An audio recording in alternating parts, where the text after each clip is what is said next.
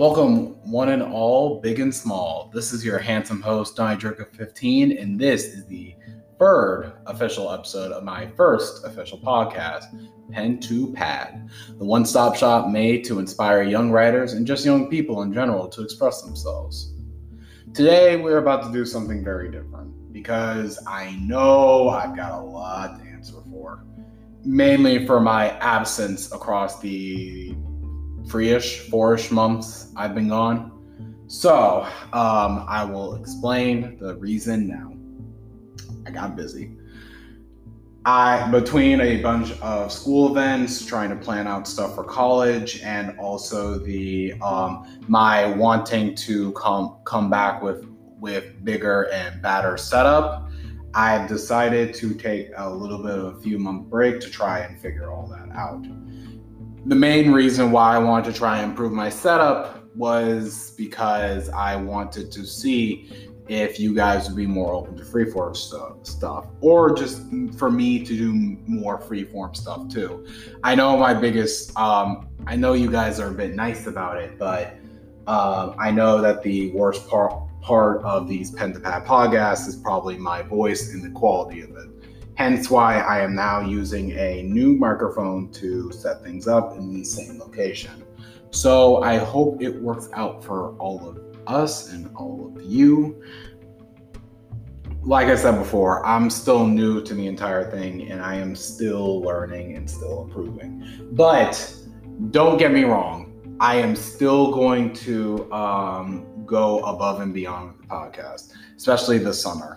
I want to at least get, I don't know how many interviews I'll be able to get, but I do have some connections. So I think that the Pen to Pad podcast will at least have a couple of episodes more to stay.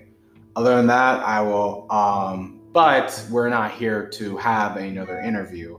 Instead, I would like to, as promised, because of the freeform stuff, I would like to take a small chance to try and share some of my work and do a little bit of my stuff.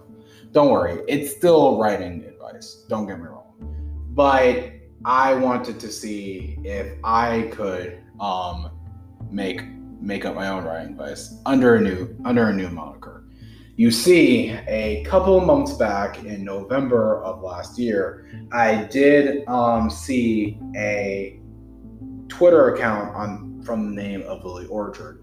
If you don't know who that person is, she's effectively a YouTuber that is mainly known for her cartoon commentary and far left opinions. While I will not be discussing, I did hear that she has made a couple of toxic actions in the past, I'm not really going to discuss them here. Mainly, I just wanted to discuss these tips and use them as a way to sort of inspire and sort of give out my own advice and just to poke some fun. I did not make this as a way to hurt Lily Orchard. I have no beef. I've got no beef with her. I have only disagreed with her with her tips on writing. And I have kept this a little bit secret for a long time now. However, during March of this year, I was feeling a little bit like a stagnant and just bad writer in general. Hence, I finally decided to work up the courage to write a blog about this. Today, if you guys would be so kind, I would love to read out the blog a little bit, since I think that it touched me in it's some of the best work I've written and some of the most personal work I've written. And I wanted to see if I can use that to inspire to more people and obviously use it for my own voice. So sit back and relax because in these next couple of minutes, I will be reading to you my blog on why, hold on. Lily Orchard's simple writing tips is garbage, and here's why.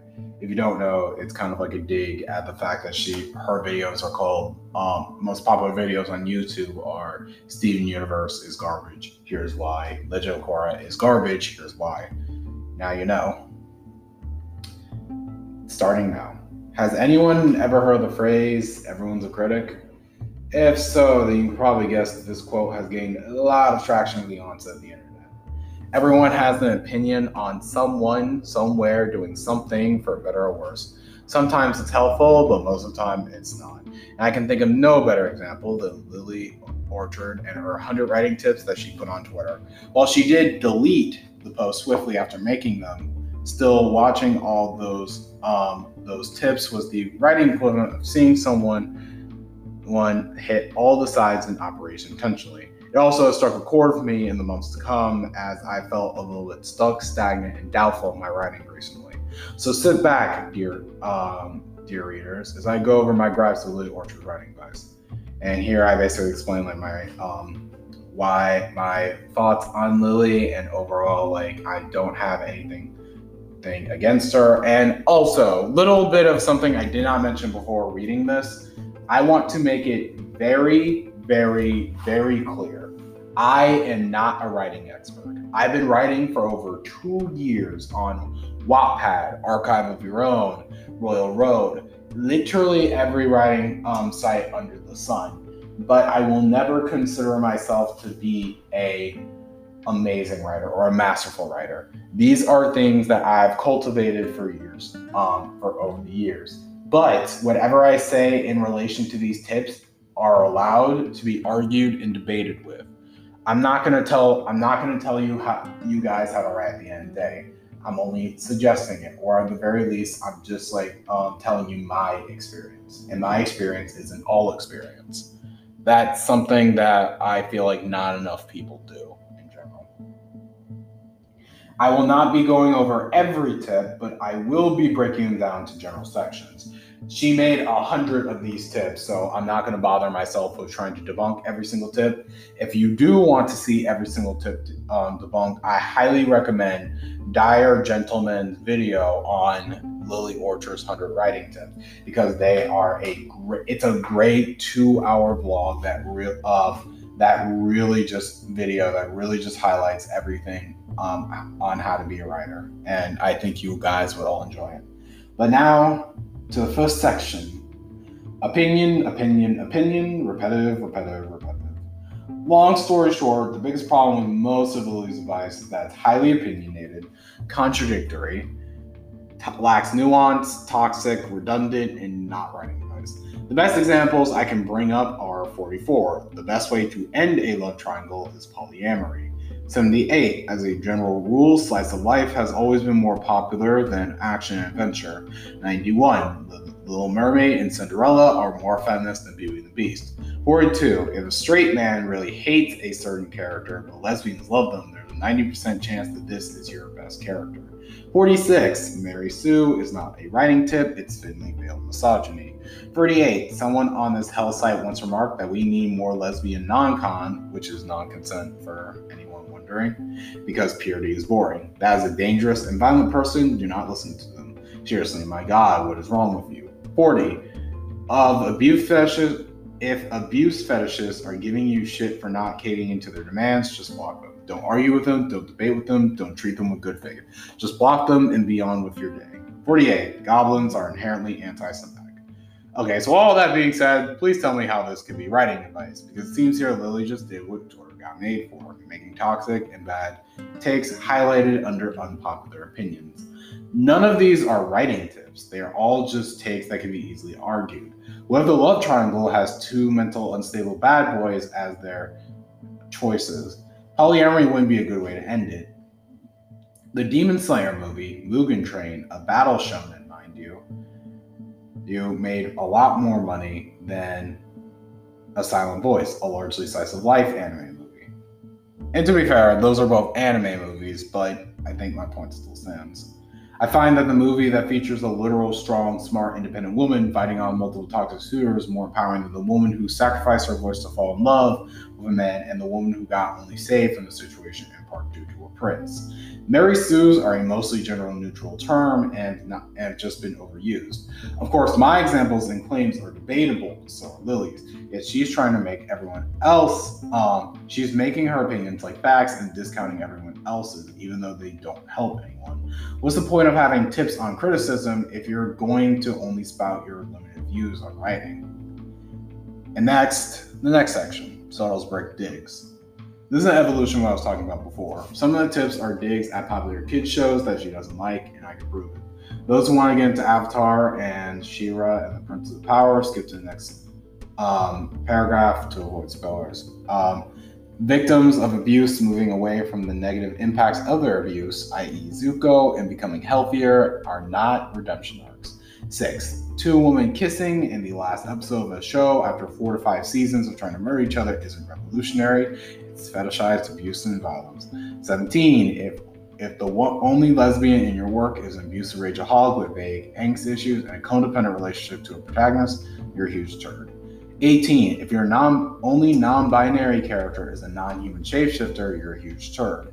19. If your only autistic character is an ethically challenged number fetishist, you're a huge turd. 37. Romance trope, but gay is not an absolute rule to live by. If She-Ra taught us anything, it's that gay Raylo was not an improvement. 43. If one of your writers believes Simon from Infinity Train was misunderstood and Grace is the villain, then that writer should be punished immediately. These feels like very passive-aggressive digs on both She-Ra, Infinity Train, and Avatar. Specifically, for She-Ra especially, it's the characters Adora, Catra, Double Trouble, and Trapta. Once again, these are debatable opinions, especially when there are fan favorites with arcs and context. A lot of the rules either attack various shows, like these shows, and features a lot of representation related tips. So here's my take. I personally think if you want to have a story with a diverse cast but aren't inherently focusing on these diverse traits like sexuality, race, and gender, etc., then just make them well-written characters, avoid negative stereotypes, and you'll be fine. If not, research to be respectful. I, as a straight man, have written a gay main character before, David Wiseman, aka Gargoyle, for my story Genesis. And I'm not going to pretend that I could ever properly experience the life of a gay person. However, I can write about a real person's experience, and that's what I'm going for. These tips are oversimplifying these characters into base traits without also adding in the various other traits in development. Like how, even though these tips are anti-abuse, Catra is a good example of how the abused become abusers. And it's a good example. And while we don't have to like Catra, I can at least understand her point of view and why she does the way that she does. Though this all doesn't matter because at the end of the day, these are more than opinions, not writing advice. Really retroactively redundant restrictions. Next section.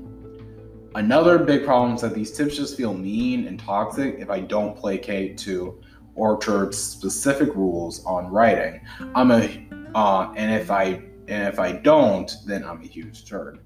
66. The best romantic partner for a character is their best friend. They're best friends for a reason. Notice how she said her for that. 61. Reclaimed slurs are not universals, and as such should not be included in a work. 70. Sexual awakening is not a real character arc. 62. Oppressed people fighting against their oppressors are not villains. No, I don't care if they went too far. Not all those who respond with violence are wrong, and not all those who preach nonviolence are right. 8. When a character's body count is over 10,000 and it's alive, that character is no longer redeemable. 34. Perspective shifts are a staple storytelling. Having only one perspective isn't a stylistic choice. It's just crap. 10. Everything in a story is there because the creator wished it to be there. Trying to explain bigoted story tropes using world building is a fallacy because you put it there to begin with. 41. Rape victims are not villains and should never be written as villains. Don't be Blizzard Entertainment. It costs $0 to be a misogynistic pig. Okay, I'm not gonna lie to you. That last one, I still have no idea who that's referring to in Overwatch, but fine. And I don't even know if that is Overwatch, by the way. So a couple of things that need to be addressed. That need to get addressed. Could be good advice for some people, but the fact that she has to say it's the best choice bothers me immensely. Fiction as a medium has so many tropes of origin, satire, and parody that just saying what's best is ridiculous. There's more than one way to skin a cat. Cliches can be genius again if reworked and executed right. These tips actively harm people from trying to be creative, especially when I've been suffering from that. Oppressed people can't be villains? Why? Magneto from X-Men is one of my favorite villains in comics. His entire shtick is that he got treated as a monster by the literal worst of humanity and now seeks to usurp all humanity. Innocence be damned. His character's beauty is that human xenophobia oppresses him, but he's also fighting back with the same prejudice as them, which creates a cycle of hatred. Suppose he got treated like a hero, then his main dynamic with Professor X is lost. It also contradicts the rule that comes about having a body count. There have also been many movies about sexual awakenings for young folks, and it can change a character and be an arc. The best examples I can bring up off the top of my head are the movies Blockers and Love, Simon, and etc. Pretty Fur is also contentious because various stories have given way for second, and I don't think books like Percy Jackson are crap. And for tip number 10 and number 61, what about period piece? Like, if I make a story about an urban fantasy of a black man in the civil rights era, does it mean I can't have any racism or the N-word in it despite me being black? Can I have a story that has bigotry to show why it's bad? Just reading these tips make me feel boxed in. Imagine trying to follow every single one of them. Hell, it basically just scares off new readers and turns honest mistakes into fatal ones in Lily's eyes. Finally, fandom. If any of you guys know fandom, then you get what I'm saying. Finally, there's a weird selection of tips blatantly about handling internet discourse and managing a fan base. But I don't understand why this is writing advice. If most of these writers have a fan base, I don't get why they would want tips from Lily in the first place, since as far as I know, she doesn't have any work in animation. I'm not saying that people can't give criticism, but it's more like where are you guys? Where are you coming from exactly? In 52, your fandom will fight and argue. This is how people solve conflicts. It's typically better to let people fight it out than to be complacent and beg people to just stop fighting. 35, if you're making our cartoon, hire writers. Don't just have your storyboarders write the story. That's not what they're there for. Artists draw, writers write. Artists cannot just take over writing on a whim. So basically, to all the manga authors out there like Akira Toriyama, Kohei Horikoshi, and Tai Kubo, screw you guys, because apparently you can't draw and write. Fan service, 55. Fan service is a concept you should never think about. Fans who need to be serviced are not actually fans. If you have fans, those fans are already having fun and don't need to be pandered to. 53. Related to the above, every headcanon is valid, should never leave your mouth. Do you want pedophiles and fascists in your fan base? Because that's how you get pedophiles and fascists in your fan base. 88. If the sunk cost fallacy existed, shows like Game of Thrones and Steven Universe wouldn't be canceled by season 2. Would have been canceled by season 2. Again, this is all not writing advice. And if I could create my own cartoon, what authority do you have to tell me if I don't follow your tips? I'm a huge turd. These are writing tips, not how to make a cartoon tips. If I had a fan base, why can't I service them with a callback or what if chapter where their favorite shit comes true? Because that's what fan service is, people. It isn't just TNA. It really comes off the fact that she thinks fan service is just like the anime version of fan service with the skimpy clothing and objectifying poses. But that's not really all the case, guys. Again, this feels like a combo of opinions and digs at other shows, and it's annoying. I might come out with a toxic fan base, yes, but I will address those issues when they come my way. Outside of that, they can parody and headcanon as they wish. I'm not going to tell you how to appreciate my work. And finally, the epilogue.